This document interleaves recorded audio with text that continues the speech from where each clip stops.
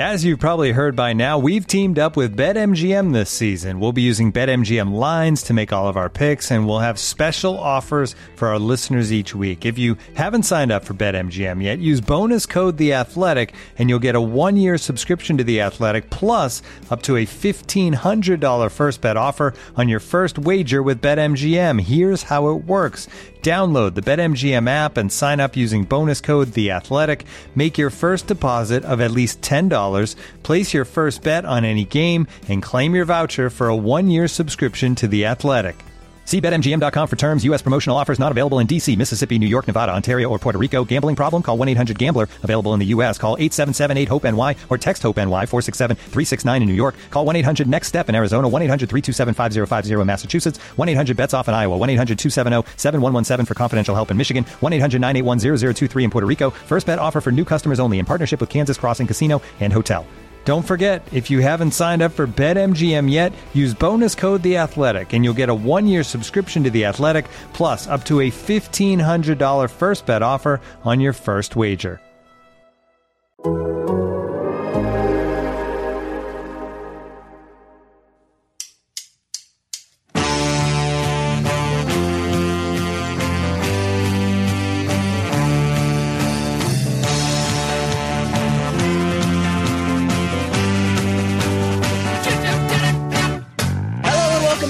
To the Total Soccer Show. My name is Taylor Rockwell. On today's episode, we're talking the January transfer window, who has already moved, who might get to stay, who might go, and whether Cody Gakpo at Liverpool will be a great signing or the greatest of signings. Here with me to do that is a man who doubles as a Boris Johnson impersonator, at least according to his daughter. It's Graham Ruthven. Hi, Graham.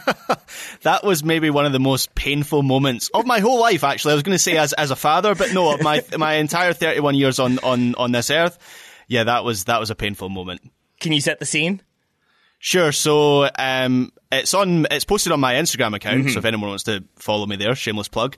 But essentially, my wife is a newsreader, a television presenter in Scotland. My wife is on the TV. Sophie, my daughter, spots my wife on the TV, goes over to the TV, and then all of a sudden, because it's a news program, it switches to a VT of Boris Johnson. At which point, Sophie goes, "Daddy?" Which maybe when I had the blonde hair, I could. This was pre-blonde hair, so that was particularly insulting in that moment. I mean, it's a pretty uncanny resemblance once you start to look at it. It's the Piers Morgan pigeon lady from Home Alone 2 sort of thing. It's really don't say that. It's mirrors of each other. Graham, good to have you here. Joining me as well is a man who turned down suitors in Europe, South America, Kansas City, and Saudi Arabia just to be here today. It's Joe Lowry. Joe, thank you for making that sacrifice. You know, I am thrilled to come to South Africa. I'm really happy to be here. I'm happy to be involved. It's great to be here. I love this country. Let's get started, everybody. Let's get started indeed. We're going to be talking January transfer window. A quick and strange aside before we do so, however, for people who are not on Twitter or try to ignore Twitter actively, a strange story yesterday. I'm going to try to explain it as I understand it. I will welcome either of you or both of you to jump in with any extra details, but it's basically two parts of a story. The first is we got a statement from Greg Berhalter that reveals that he had a abuse situation, is the best way I can explain it, with his then girlfriend, now wife. This was in the early 90s. He kicked her in the legs, is what his statement said. She dumped him. They reconciled 7 or 8 months later. They met with her family and his family. He went to counseling. They've moved on. They've been together since then. But the reason we heard about this is because there were allegations or threats of blackmail to U.S. Soccer, that there was an attempt to, quote, take him down. And I think the idea was that this would be revealed, he would get canceled, or his deal would not be renewed, and Greg Berhalter would be out. But we will be getting more information, it sounds like today. There are independent investigators looking into this. U.S. Soccer has brought in an independent party to kind of review everything and see what has happened and then provide some details. So we will keep an eye on this story. It's a very, very strange story, and one that, like, we could speculate wildly on for probably an hour and a half, but maybe that's not the best thing to do right now. So any other information from either of you that's worth throwing in here? No, I think it probably is wise to see what shakes out here with the investigation, with any more information that is going to come out of that investigation. I feel like there's a chance that speculation here could age pretty poorly, and so I would rather wait until we have all that information to make a judgment, or even to make a judgment on whether we need to make a judgment, if that makes sense at all. But things are going to shake out a little bit, and just a truly bizarre story. It's been a weird time for US soccer post World Cup, and this just kind of added to that sense. Yes, I think that's well summarized, Graham. So we'll leave it there. We'll update as information becomes available if we need to. For now, the January transfer window is upon us. Graham, are you excited for the rumor mongering to have fully commenced? Yes and no. I feel like the January transfer window often flatters to deceive, where there is a lot of smoke and not a great deal of fire. So, for example, and we'll talk about this a little bit later, you go into the Liverpool gossip column and everything is about Jude Bellingham at the moment, and I'm not convinced that transfer is going to happen in January, or even there's a chance of that transfer happening in January. That might be a summer transfer. So I do enjoy a transfer window. I enjoy the fantasy of it and imagining how players could fit in at teams, but unfortunately, unlike the summer window where there is a lot of activity, not a great deal gets done, certainly not with the best players in the world, which is where the fantasy element really comes in. As I said in the intro, though, we have had some moves happen, some moves we think are likely to happen. We'll get into those. But, Joe, for you, like a peek behind the curtain, is now about the time you start regularly checking in on Tom Bogert to make sure he's staying healthy? Because I'm kind of picturing him late at night, frantically typing in a dark room that's only illuminated by his computer, Hawaiian shirt half-buttoned, mustache flawless, scrambling to get his story about Colorado's third-choice left-back being traded. Does that sound about right to you? Is that about where he is usually?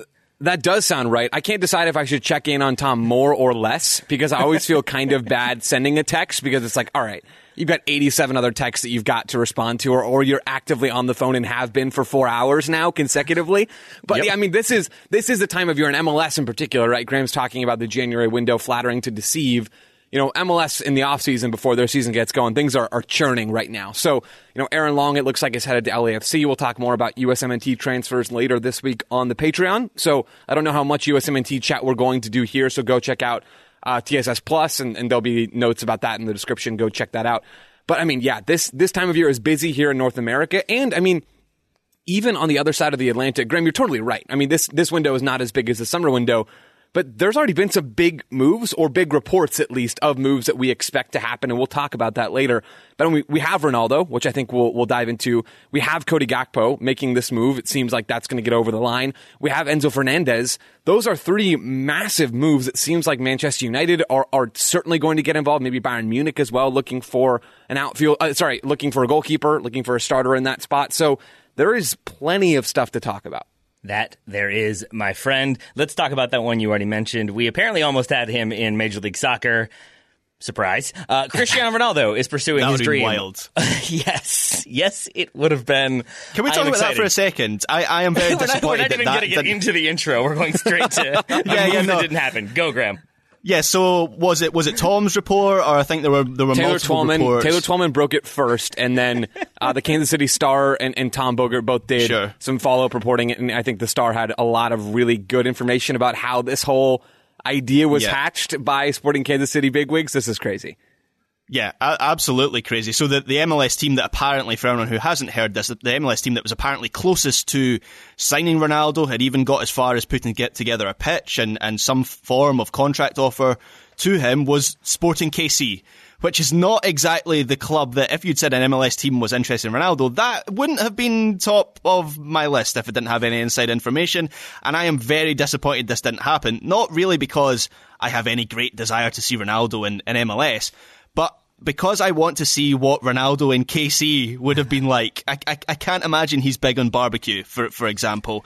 And Tom's report had it that Mahomes was involved in, because he's a co-owner of SKC, right? So he was involved in the very pitch minority owner, to bring him to KC. I mean, I kind of want to see how it would have gone, to be honest.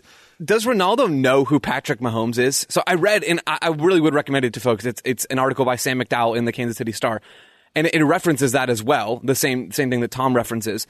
I do not believe that Cristiano Ronaldo knows anything about Patrick Mahomes and has ever seen an NFL game. I don't know. I don't believe it. All of this feels crazy, and it is about Kansas City, right? It feels objectively less crazy if we're talking about Miami or New York City, although the whole stadium issue makes that, difficult, or one of the LA teams. I say this as someone who lives in Phoenix, and I don't think Ronaldo would ever come to Phoenix either, so I'm not trying to take shots at the city of Kansas City, but we got to know who we are here, right? So the reporting was that Sporting Kansas City's financial offer was not quite as good as Al Nassr, but was competitive, was the word that Tom used. I have questions about that. Yeah, so I don't know how they pulled that off, but apparently it involved name and likeness deals, almost like college athletic style here in the U.S., marketing and salary. So, they can only pay him so much. He'd be making more than Insigne if he'd come to MLS, so more than $14 million a year. And then all of that money's got to be coming in real estate or coming in other ways. I don't know how they can pull all those strings together, but this truly would have been wild. Ronaldo's getting paid $200 million a year in Saudi Arabia. So Insigne is the highest paid MLS player in history, right, Yep. Joe? That's correct? Yeah, I believe He's so, on yes. $14 million a year at TFC. Just a little ground to make up. Not that I'm not for a moment doubting Tom's reporting, but that phrase, they were close, but it wasn't up to the mark of the Saudi offer. Maybe that's doing a lot of heavy lifting there, because there's a lot of ground to make up between those 2 points. Two things. First of all, brisket has no carbs. So I do feel like there's a chance Well that maybe said, that would have Taylor. appealed Wow. to Ronaldo. Just throwing that one out there. But secondly, Graham, as you mentioned, instead, Ronaldo will be playing for Al Nassr in Saudi Arabia. His deal is reportedly worth around 200 million euros is what I saw per season, but that's factoring in commercial agreements. And so maybe that's what SKC couldn't do, was include that in the deal. But that's what the Galaxy did when they signed Beckham. I think the earlier reports were that it was like the deal. The 6-year deal was worth $250 million. And then in parentheses, when you factor in all the potential commercial avenues that could be explored or something like that. So this feels to me like they are hyping this deal so that Ronaldo seems like he's like this extravagantly paid player, that there's money to be spent. But in reality, I think it's probably a more realistic sum. Who knows if that's the case? Either way, the unveiling at Al Nassr was awkward. Joe alluded to it in his response. Ronaldo mistakenly said he had come to South Africa. Also, didn't even say I'm really excited to be in South Africa. I think the line was my career isn't over because I've come to South Africa. Yep. So right there, a lot of enthusiasm. Claimed that top clubs around the world wanted to sign him. According to a great piece by Nick Miller, seemed like he was still trying to talk himself into the move as he was being unveiled and discussing the move. Graham, is this whole situation as strange to you as it is to me? Yes, and I read Nick's piece on The Athletic about his unveiling as well, and I agree, that's very much how it came across, with Ronaldo talking himself into it. And I think that's the sad thing about Ronaldo moving to Saudi Arabia, is the way he's trying to convince himself that he isn't entering the soccer wilderness. He's repeated a number of times that the Saudi Pro League, I believe is the name, is a competitive league. I'm unconvinced about that. Hamdallah, you'll remember him from the World Cup for Morocco. He had a decent World Cup, but I wouldn't say... In fact, one of his flaws at the World Cup was he didn't seem to have kind of finishing instinct. You wouldn't say he was a natural goal scorer. He scored 112 goals in 108 games for Al Nassr. So I am not convinced it's the European Super League, shall we put it that way. And that would be fine if Cristiano Ronaldo wasn't so Cristiano Ronaldo about everything. This is a player who will be 38 next month. He's achieved pretty much everything. He's one of the best players in soccer history. No one would really begrudge him if he just toned it down a bit and took his gigantic paycheck before retirement. I mean, I'd have an issue about where he's getting that paycheck, but in principle, plenty of world-class players have pulled the same move throughout history. Pele did it with the Cosmos. Messi will probably do it at some point in his career. But with Ronaldo, it's the delusion around this whole transfer. It's saying to Piers Morgan just over a month ago that he wouldn't go to Saudi Arabia for the money. It's trying to convince everyone that there were offers from Europe when quite clearly there weren't. That's why he left Manchester United. That's why he got his contract cancelled and he didn't go to another club. It's just the lack of recognition of... I've spoken about this before, of his own mortality. He's 38 years old. It's fine to take a giant paycheck before you retire, but there's just nothing that really makes him relatable in any way. And it's that's why I think it's open season for mocking this transfer, and why it's maybe different to Rooney going to DC United or someone like that. Yeah, and I think the other part of that was really interesting, confusing, slightly saddening, depending on how long you have watched Cristiano Ronaldo, is that I guess he allegedly sacked or no longer works with George Mendes, his long-term agent. They've been together, I think, since he was a teenager. He's called George Mendes his older brother. He bought him an island 8 years ago. So yeah, a bit of a connection there. But then parted ways, stopped working together in November, I think it was. And sort of reading between the lines, that feels like an agent who had shopped him aggressively in the summer, tried everything he could do to get him a move, and basically confronted his client with here's the situation. People are not biting. There is this offer. It's for $200 million. You can take that and make a bunch of money and try something different. And instead he goes on Piers Morgan and things don't go well. And now he's gone to Saudi Arabia. So it just seems like a person, as you said, Graham, who's kind of battling against that mortality, against the changing of the guard, so to speak. And I understand that. I understand not wanting to kind of move off that spot. Zlatan certainly understands that. But I think it's just a very odd situation, especially with Messi having just won the World Cup. I can't imagine that isn't playing a part in the bizarreness of this one. Yeah, I mean, what a contrast between Messi and Ronaldo the last month has been this celebration of Messi's brilliance and then Ronaldo trying to pretend to everyone that he's not entered soccer wilderness in Saudi Arabia. And in a sense, it's actually quite sad that he's not able to make that recognition. But also it's not really at the same time. But on a positive note, SKC now have a deal structure in place. So Messi to Sporting Kansas City, fingers crossed. Joe, let's talk Cody Gakpo to Liverpool. That's another one that has been confirmed. I am very excited about this one. How say you? I'm excited as well. I think this is a good Liverpool sign. I mean, it is. Wow, you got on that really quickly. It is cautious Joe tones because I think we should be cautious generally about this deal. What the reported figure for the transfer fee at least has been like £40 million, £37 million. That's what's in my notes. I think that's what ESPN has reported. We don't know the salary here, so that of course is important. Agent fees as well. Transfer fees are not just the transfer fee. There's a whole lot of other expenses involved in bringing a player to a club. That's always important to remember. But I mean, this is not one of Liverpool's 5 biggest transfer fees ever. It doesn't seem like this is going to be one of their 5 biggest outlays for a player ever, again, with stuff we don't know. So I don't know that the expectations for Gakpo should be incredibly high early off, right? I think he is an excellent player. We saw that at the World Cup. We've seen that with PSV in the Eredivisie. But he's kind of a player without a position. And Liverpool right now are kind of trying to find themselves as well. And so the ideal here for Liverpool is that Gakpo helps Liverpool find themselves and Liverpool helps Gakpo find himself. And it all works out great. And he's got a perfect role and he's functioning well and he is a star because he is good enough to be a star. Don't get me wrong. But, I mean, ultimately, I don't fully know where he plays. Does he play on the left? He's done that some for PSV. He could play through the middle, but is that as a 10? Is that as like an attacking number 8? He kind of did all of that stuff for the Netherlands, and he certainly has played on the left wing for PSV. So he can do a whole bunch of different stuff.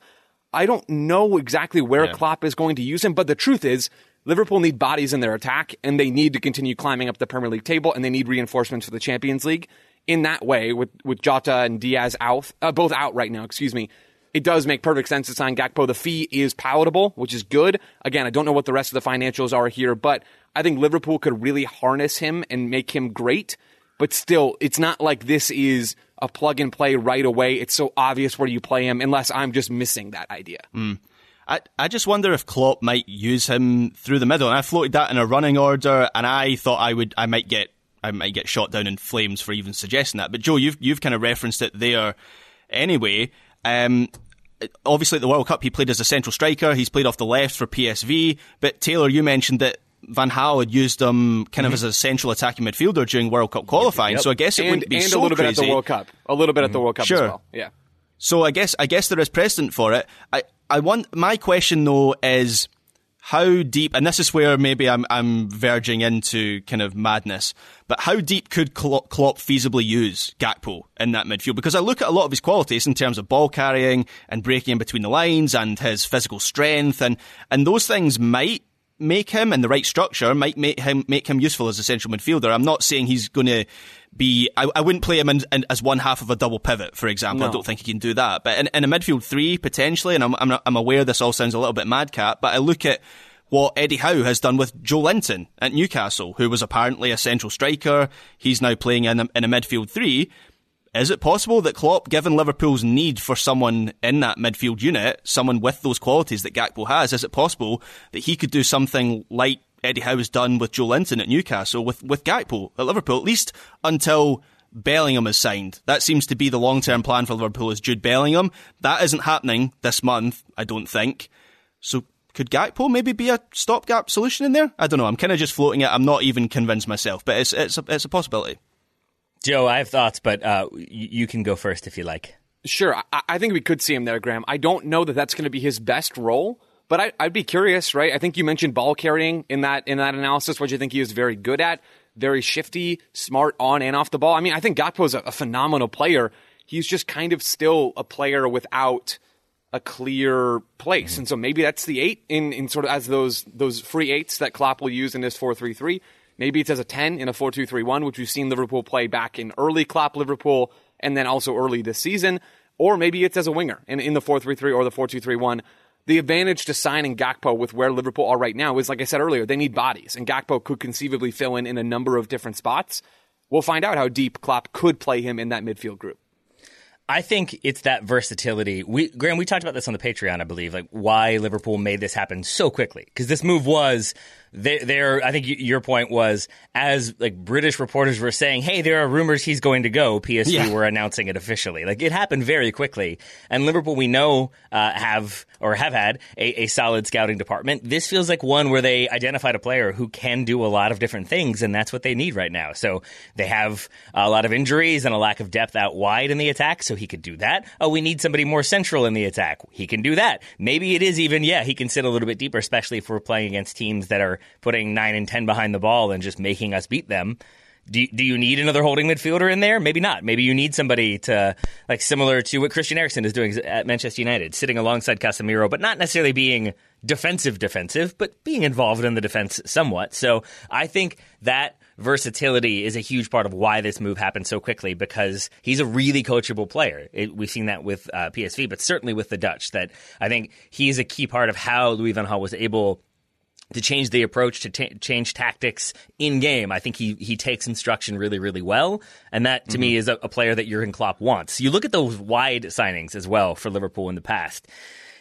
In my mind, almost every single one of them was like, we'll see how that goes. And then all of them have more or less worked. That would include Salah and Mane, but Luis Diaz is a prime example of that. Diogo Jota, even Xherdan Shaqiri. I remember that happening and thinking like, that might be one that doesn't quite work. And it worked pretty effectively when it needed to. So I think I am really hyped about this one. I think there's a chance that he is, if not plug and play, an impact player for Liverpool by the end of the month.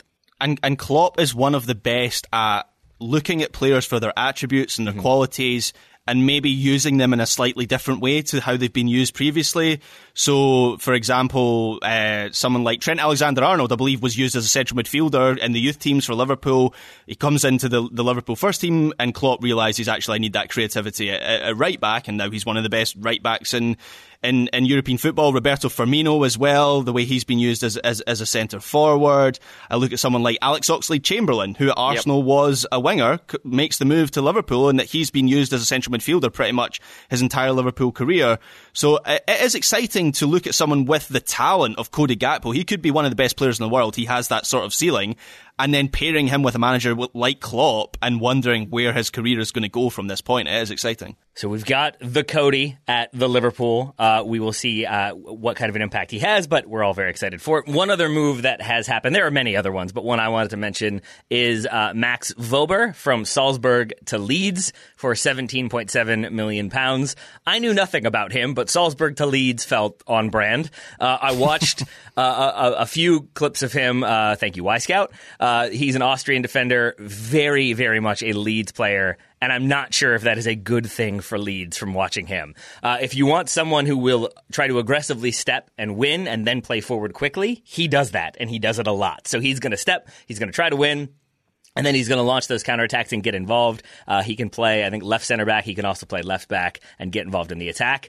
But that means he's going to dive in, he's going to concede fouls, he's going to get beat, and sometimes he is so excited to launch that counterattack that he wins it, and then he plays it 5 yards behind his teammate and fails to launch that counterattack and has now taken himself out of position. So there's it's just such a very Leeds signing of win that ball, play it forward, make that attack happen really directly. But at the same time, it's like having like a herd of Jack Russell Terriers and thinking, you know what will calm this town down? A larger Jack Russell Terrier. Let's get that in there. So I don't know if this will change much about the way Leeds play. Maybe it just gives them more depth. But it was just watching him was like, oh, yeah, okay, so he's just a Leeds player. Got it. That makes total sense. Jesse Marsch does have serious Jack Russell Terrier energy, doesn't he? That feels like on brand for that team and that manager and that club. So another Jack Russell in there? Sure. I can't wait to see it. He does, but like a Jack Russell Terrier that can somehow like open a switchblade real quick. Just let you know it's there. Not going to use it, but you know, it's around. It's around. So that was one other move that happened. Let's talk about some moves that might happen, could happen, should happen in just a moment. First, let's take a break to hear from today's sponsors. Today's episode is brought to you by our old friends, Mack Weldon. Wouldn't it be nice if we could have things both ways, like a zero-calorie cheeseburger, internet ads in March that weren't just reminders to do your taxes, a dog that never needs walking after midnight when it's cold, a Manchester United that is consistently good instead of their current scattershot approach?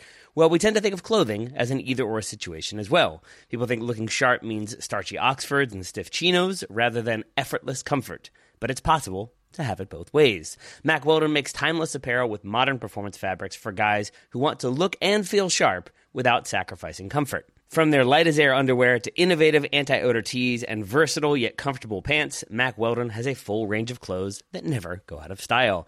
I got a few things recently, including a long-sleeve polo, which I love, maybe the most comfortable t-shirt, which I also love, and my new favorite sweatpants, the Ace sweatpant. It's exactly what I described above, comfort and versatile, but still stylish. It's the type of sweatpant I can wear to pick up my kids from daycare and not think, I'm now wearing sweatpants in public, the other parents will judge me. Now I just think, judge away, nerds, because you will never be this comfortable unless you're also wearing a pair, in which case, high five.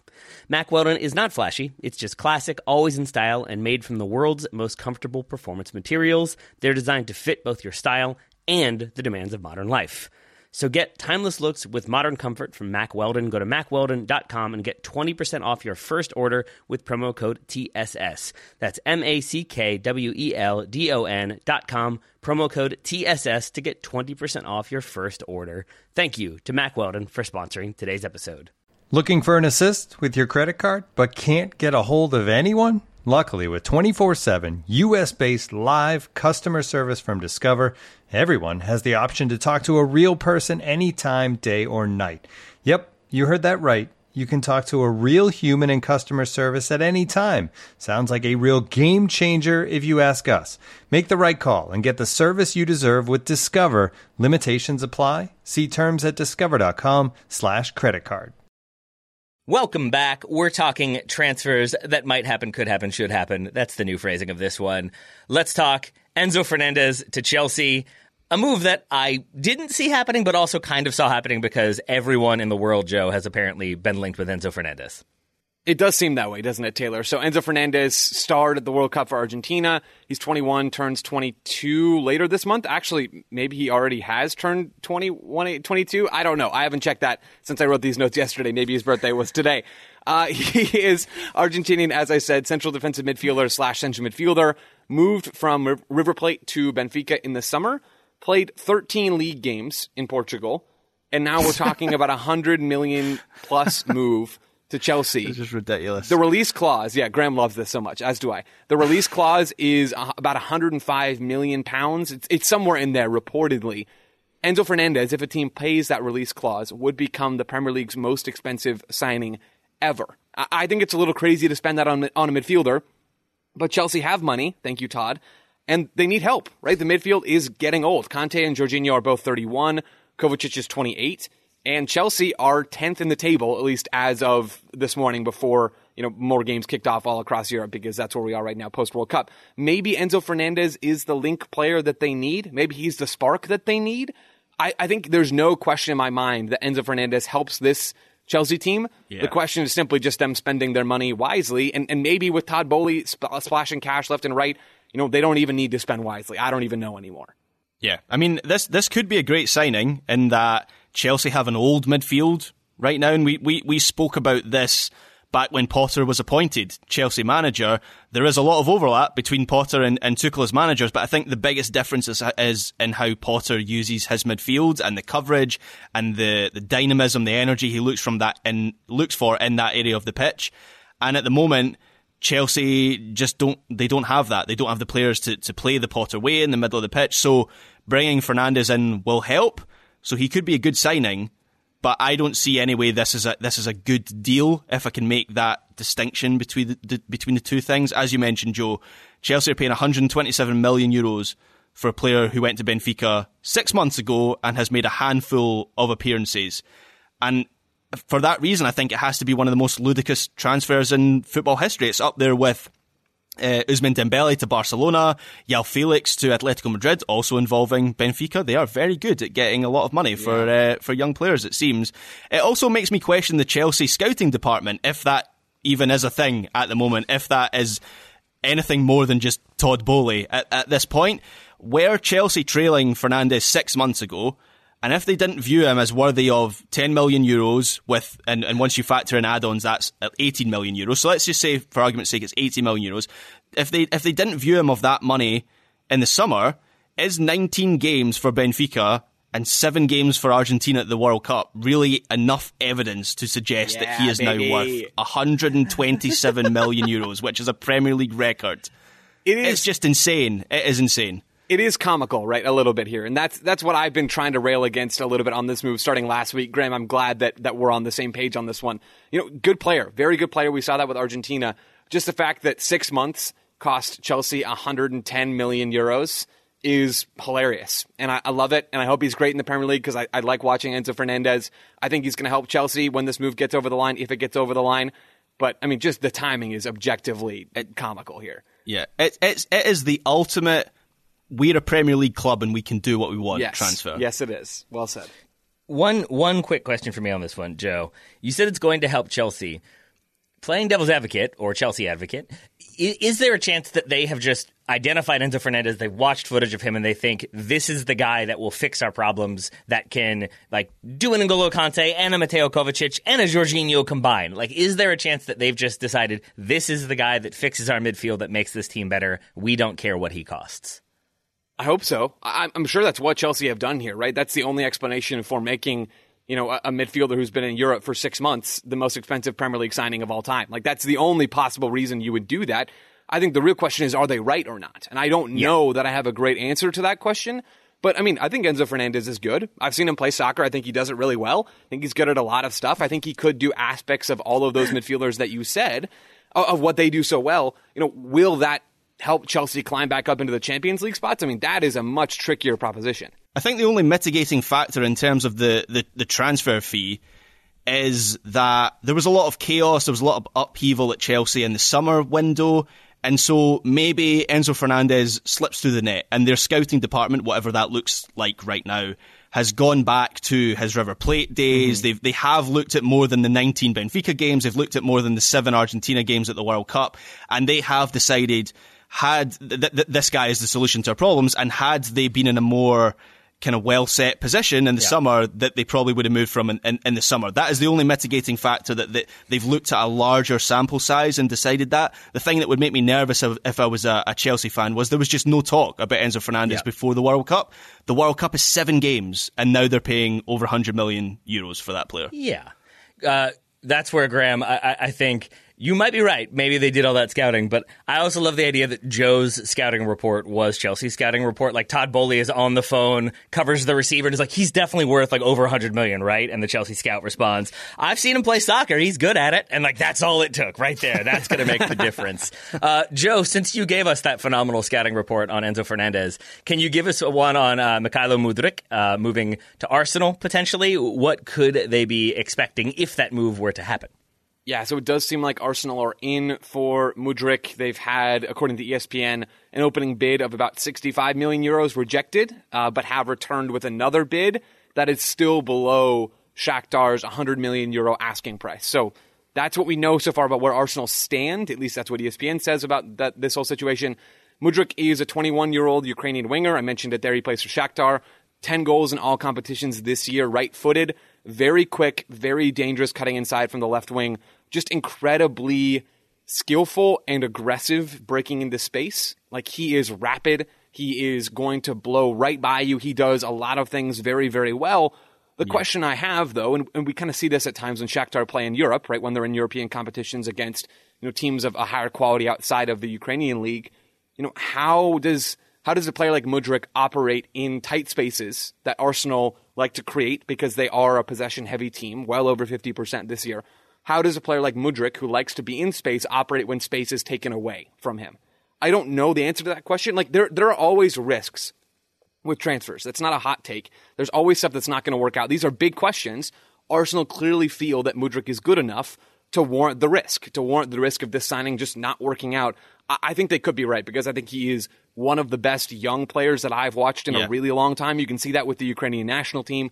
You can see that with Shakhtar. I think he is really, really good, and it would not surprise me if he is one of the next kind of global superstars in this game. There's a lot we don't know still, but the speed, the technical ability, the right foot, what he's already shown at a good level playing in European competitions and for the Ukrainian national team, all of those data points do combine to this being an ambitious and I think quality move for Arsenal. If they can get this thing over the line, adding depth, giving Saka and Martinelli another option to compete with, to elevate them in training is the ideal. Hopefully it doesn't, break the team. I don't think there's a real risk of that.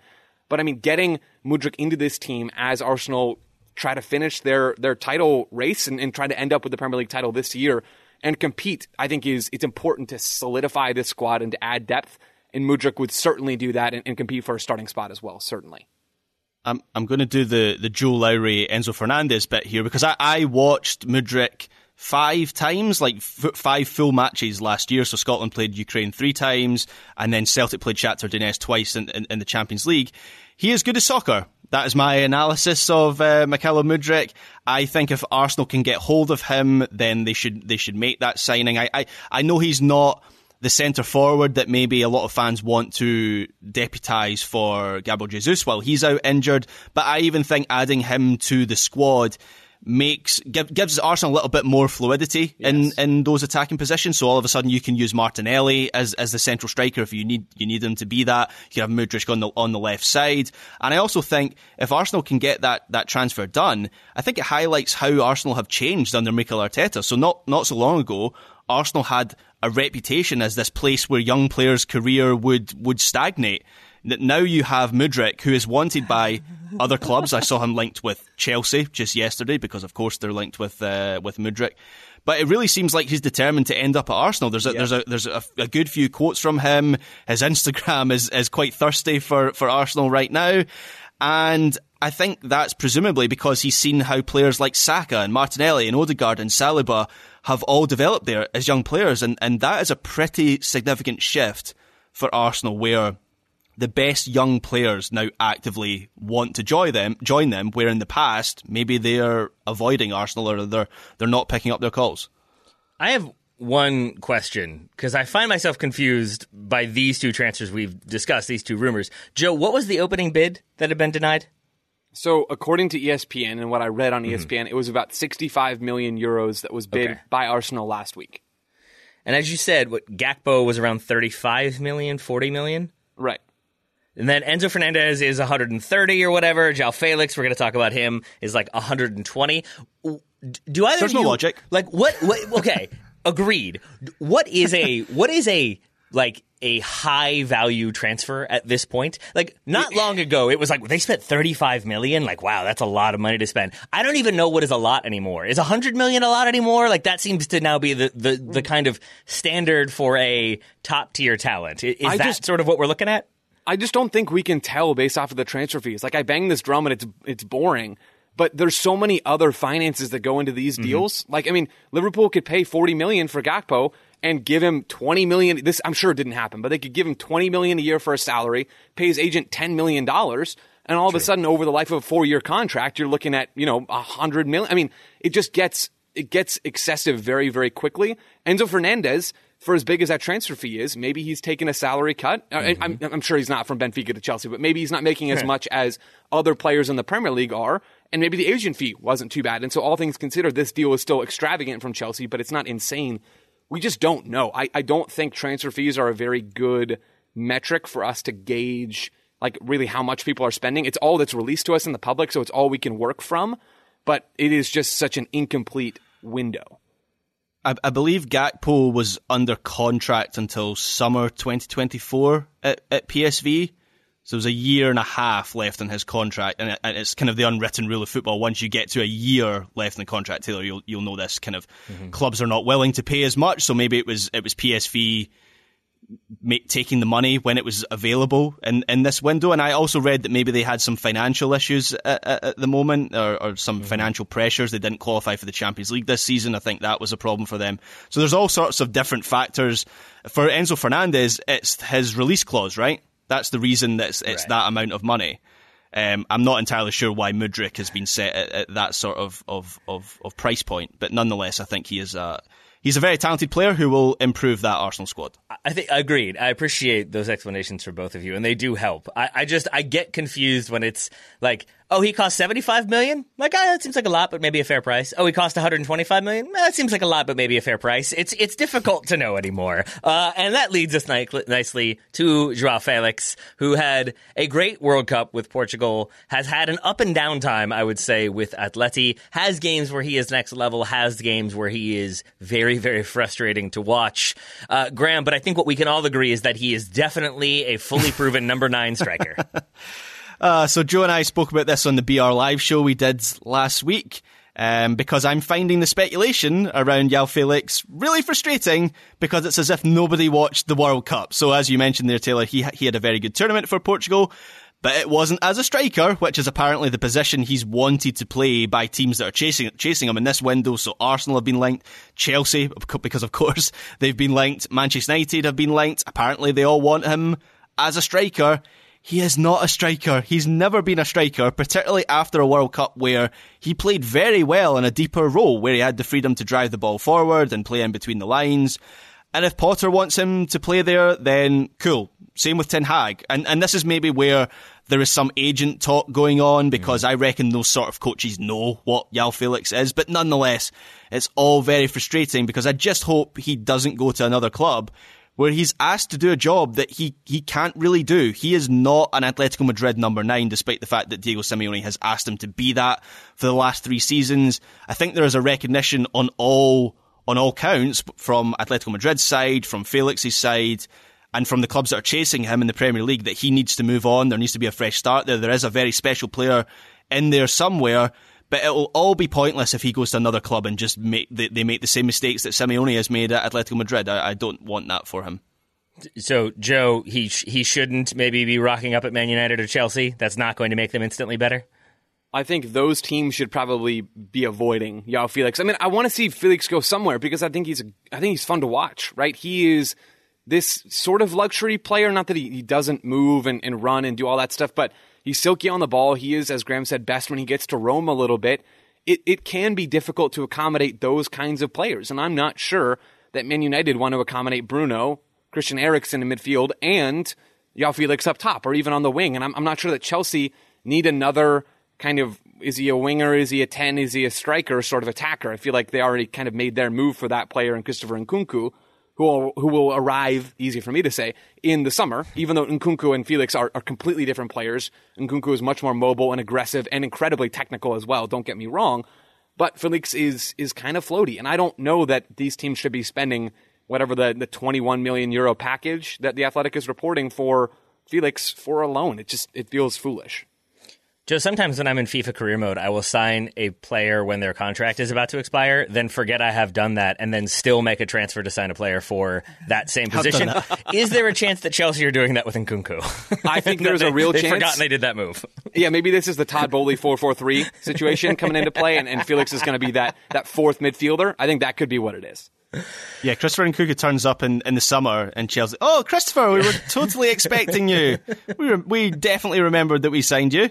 The new FIFA has this thing where when you sign a player, they like walk in the stadium front door and you have a person who's like chatting with a receptionist who's like, "Oh, you're here." That is totally what I'm now picturing happening with Chelsea and Nkunku. I do take solace that Ed Woodward is no longer involved with Manchester United, because I feel like he would have made this deal happen, especially once that fee came out of, I think, a 21 million euro loan for a 6-month loan if you want João Felix that way. That does include his wages, so I think that number is a little bit overblown because you roll those two things in together, and yeah, it's going to be a higher number. I don't know if I would splash that 20 million for a 6-month loan. And then you've got the full fee of between 100 and 120 million. So who knows who will be going for him? I don't know if it will be Manchester United, but we've still got Liverpool. We've got some Man United. We've got some Dortmund and Bayern still to be discussed. Let's take one more break and round out our transfer window chat. Hey folks, this is Taylor from the Total Soccer Show, reminding you that we are inching ever closer to the start of the summer transfer window, which means there are teams that will buy and sell their players early, there are teams that will leave that business very late, and there are teams that will operate in between. But no matter what, it's going to be a chaotic situation. There's going to be offers coming through willy-nilly. There's going to be transactions to be tracked and processed and make sure that enough money is there. There's going to be probably angry clubs calling to complain. There are many things to deal with, and unfortunately for those clubs, there is no sort of business tool that makes things easier, makes transactions simpler, gets the business done efficiently and effectively. But for the small businesses around the globe, there is such a service, Shopify. Shopify is the global commerce platform that helps you sell at every stage of your business, from the launch your online shop stage to the first real-life store stage, all the way to the did we just hit 1 million orders stage. Shopify is there to help you grow. Whether you're auctioning autographed apparel or selling sleek kits, Shopify helps you sell everywhere. From their all-in-one e-commerce platform to their in-person POS system, wherever and whatever you're selling, Shopify's got you covered. Shopify helps turn browsers into buyers with the internet's best converting checkout, up to 36% better compared to other leading commerce platforms. And you can sell more with less effort thanks to Shopify Magic, your AI-powered all-star. And I really appreciate that about Shopify. No matter how big you are, no matter how fast you want to grow, Shopify gives you everything you need to take control and take your business to the next level. Shopify powers 10% of all e-commerce in the United States, and Shopify's the global force behind Allbirds, Rothy's, Brooklinen, and millions of other entrepreneurs of every size across 175 countries. That's as many countries as will be selling players in the transfer window this summer. Plus, Shopify's extensive help resources are there to support your success every step of the way, because businesses that grow with Shopify. Sign up for a $1 per month trial period at shopify.com/TSS, all lowercase. Go to shopify.com/TSS now to grow your business no matter what stage you're in. Shopify.com/TSS. This episode is brought to you by Michelob Ultra, the official beer sponsor of the NBA. Want to get closer to the game than ever before? Michelob Ultra Courtside is giving fans the chance to win exclusive NBA prizes and experiences like official gear, courtside seats to an NBA game, and more. Head over to MichelobUltra.com/courtside to learn more. Welcome back. We've talked Liverpool already a little bit when we talked to Cody Gakpo. Graham, you were focused on the potential of him playing as a central midfielder. Let's say he can do that, but that's not where they want to use him. They want to use him wide. Do we think Liverpool will go for a central midfielder in this window? That's a difficult one to answer because they certainly need a central midfielder.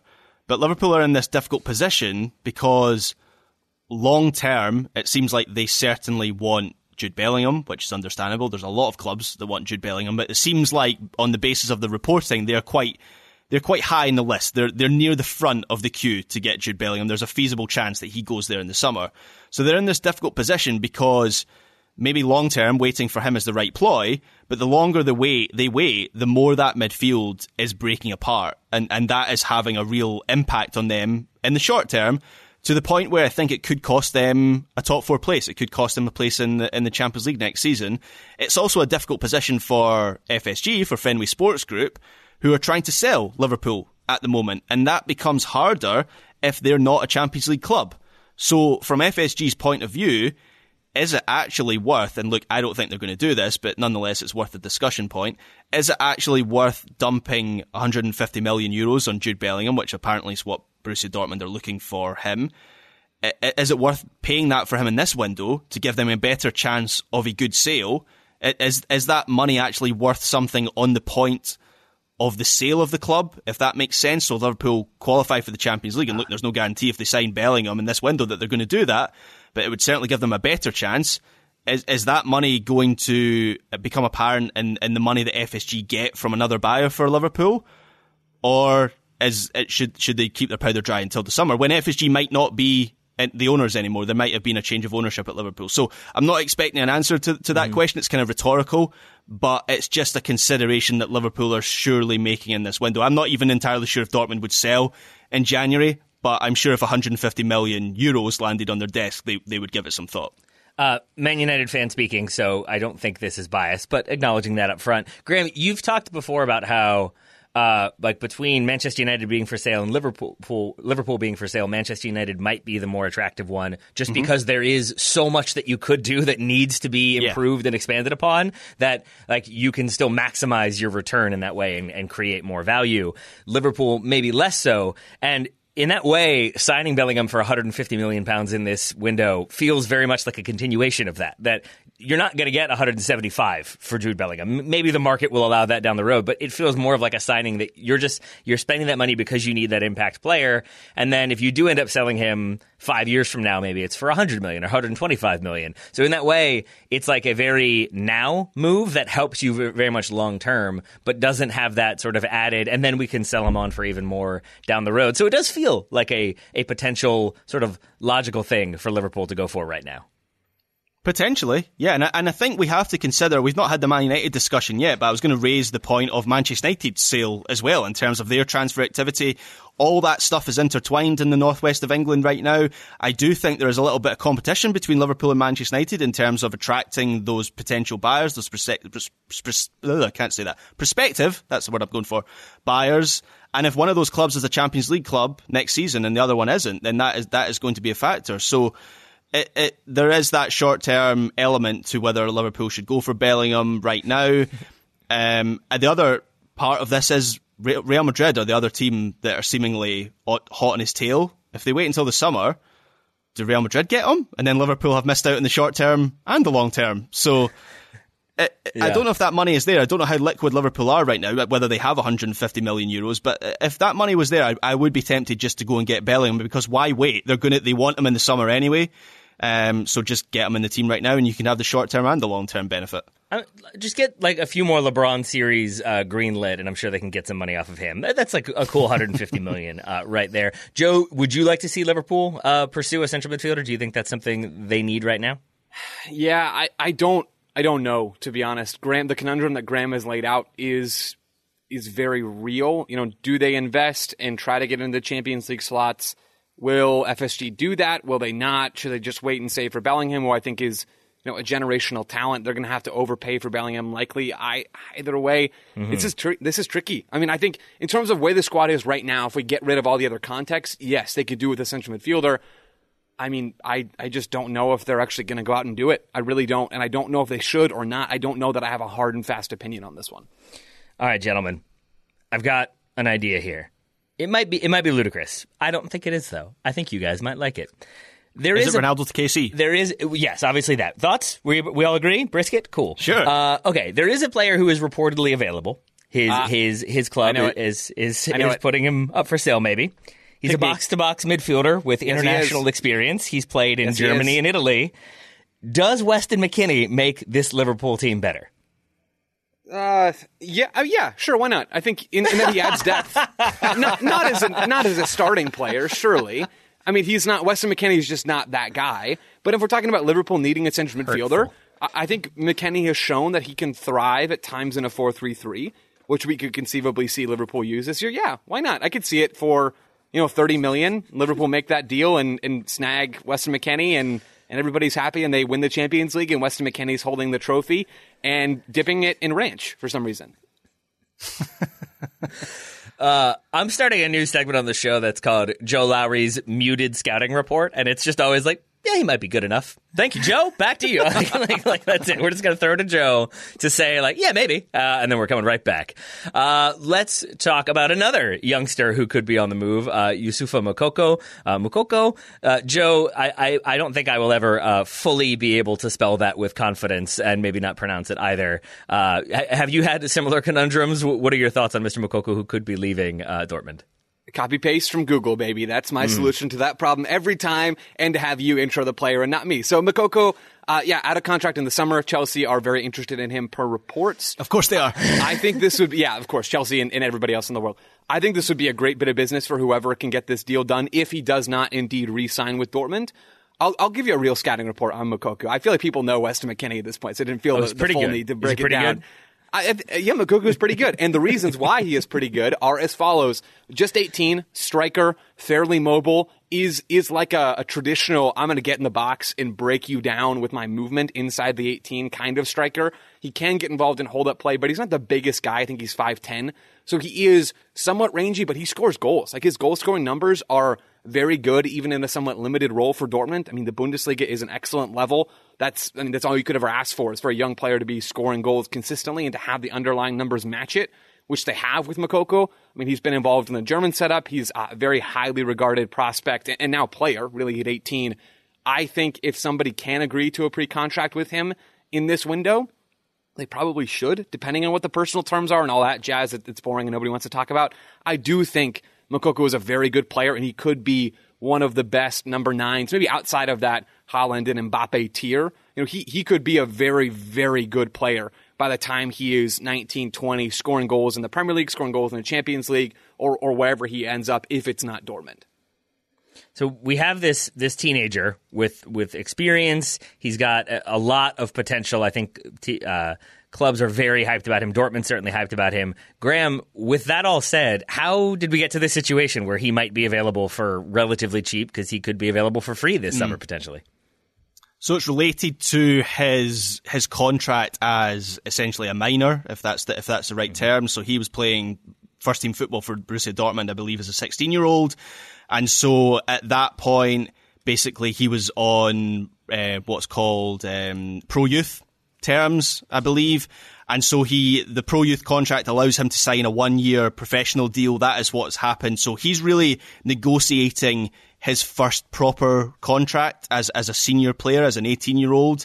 And so I believe that's how, in Scotland, we had a similar situation. Celtic had a similar situation with Karamoko Dembele, who was nowhere near the talent that Moukoko was. But that's how I know a little bit about this, and I read it was a similar sort of situation. And that's how it's been allowed to stretch on this far. We're now in January. He's allowed to talk to other clubs. I personally want him to stay at Dortmund. So he's 18 years old. The money can come later. And Dortmund have a track record of harnessing young players and turn them into superstars. And he's already a first-team figure there, and they need a new centre-forward after Haaland left in the summer. And all this kind of reminds me a little bit of Elias Moriba at Barcelona, where he left Barcelona, where he was getting first-team football. He was very much seen as, you know, the next Paul Pogba, one of the best young midfielders in Europe at that point. He left to go to RB Leipzig because they were offering him more money at that point. Barcelona weren't able or willing to give him that contract. And that just hasn't worked out at all for him. It didn't work out for him at Leipzig. He's now on loan at Valencia. I don't think he's doing well there. And these formative years, those teenage years and into your early 20s, are just so fragile for a player. And having a club that can give you all the things that Dortmund can give you and are already giving Moukoko this season, I think that's worth an extra $1 million or $2 million a season. So that's just my view. I am, however, a poor person, so what do I know? You know plenty, Graham Ruthven, and that shirt collection is not that of a pauper, my friend. So I trust your vision and wisdom here. Joe, let's stay in the Bundesliga, though, for a second. We've got Jan Sommer potentially going to Bayern Munich. There is a thing I believe in baseball where some teams will get so frustrated with either like a player who just always hits really well against them or a pitcher who is just lights out against them, and eventually they just sign that player because they're tired of having to compete against them. Is that what Bayern Munich are doing here? It does kind of seem that way. Now, I don't know how far along these conversations are between Sommer and Bayern Munich. Jan Sommer being Borussia Mönchengladbach's goalkeeper, being Switzerland's goalkeeper, I think is a very good player, has shown to be a good shot stopper. And Taylor, what you're referencing there is earlier on in this year in particular, Borussia Mönchengladbach were playing against Bayern Munich. I believe they lose that game 1-0, but not for a lack of Jan Sommer trying. He saved, 87,000 shots in that game. It was a Bundesliga record is what it was. It was 20-something shots. It was an absurd performance. We talked about it on the weekend review following that game on the Monday. I mean, Summer has that kind of talent. Manuel Neuer down in some sort of horse alpine skiing helicopter accident, I think is what Ryan Bailey said it was, and I trust everything Ryan Bailey says.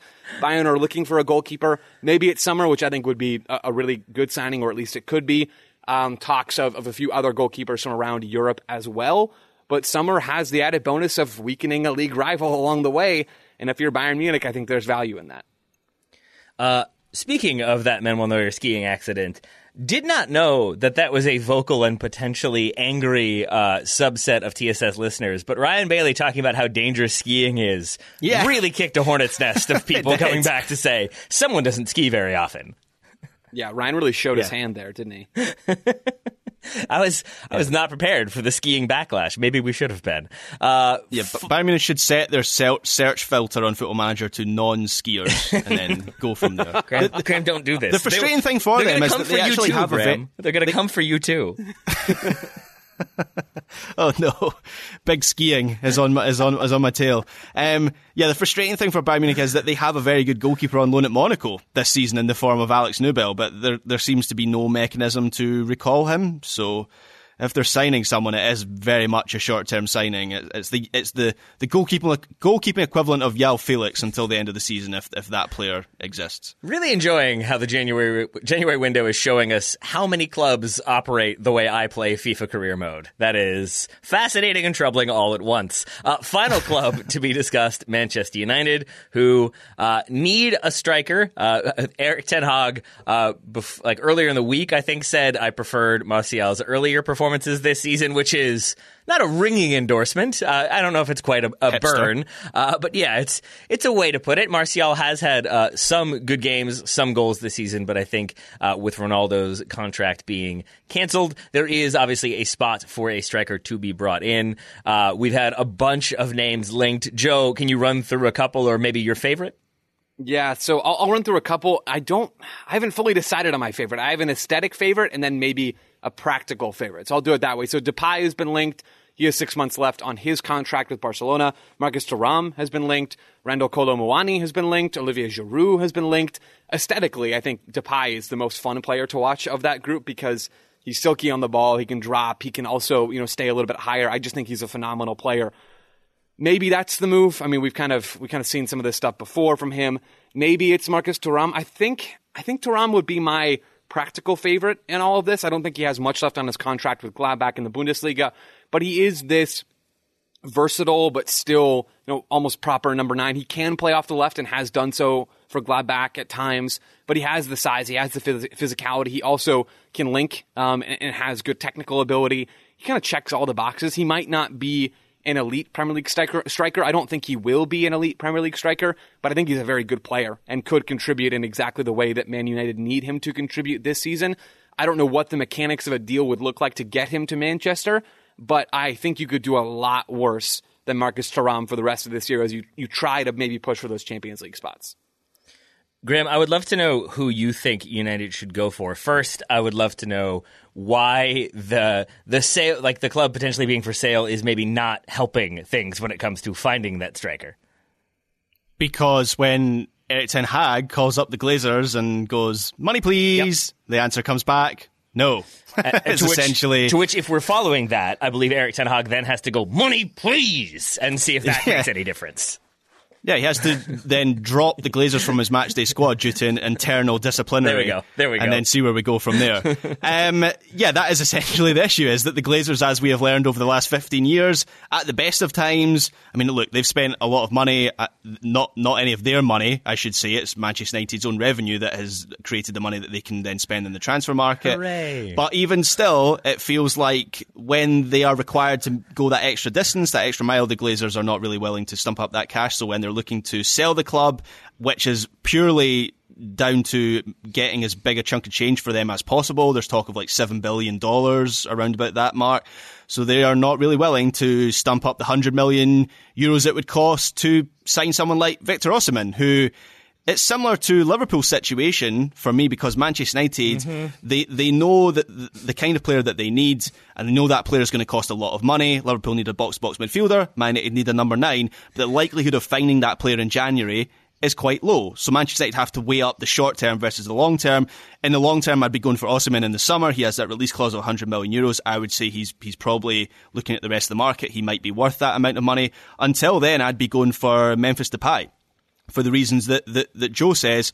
I don't think he's the perfect solution, but on a short-term contract, even on loan until the end of the season, I think he could perform that position relatively well. We saw his finishing ability at the World Cup, unfortunately, in that game against the US, and he has the Dutch connection with Ten Hag, so that would be the move I'd be making until you go for someone like Osimhen in the summer.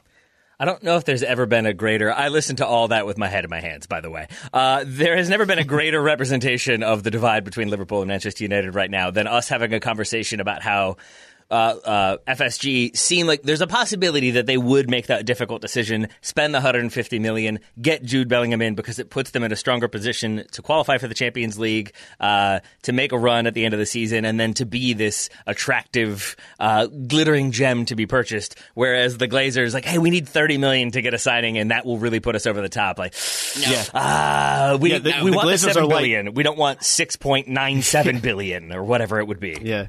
The Glazers are like, yeah, the roof's broken, you fix it. Yay! I love them. They're fun. Oh, boy. Joe, if Manchester United don't get Olivier Giroud, I believe you said that in there that maybe there's some links to MLS. Where would you like to see him end up? What works well for Olivier?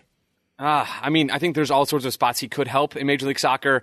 At this point, I think Nashville has been bantered about a bit on Twitter, and I kind of like that idea.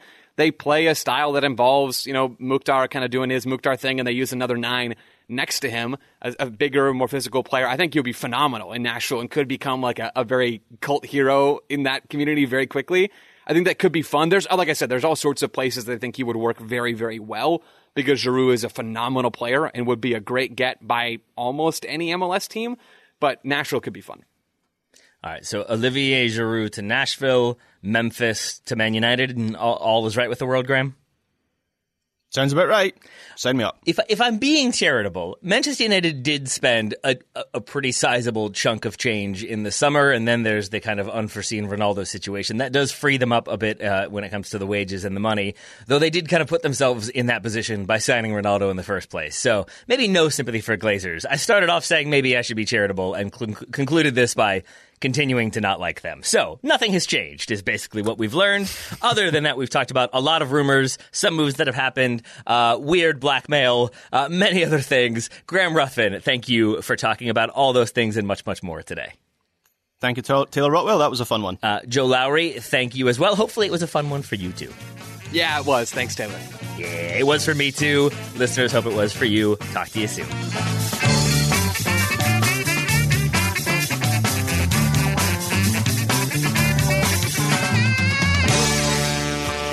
Slice it.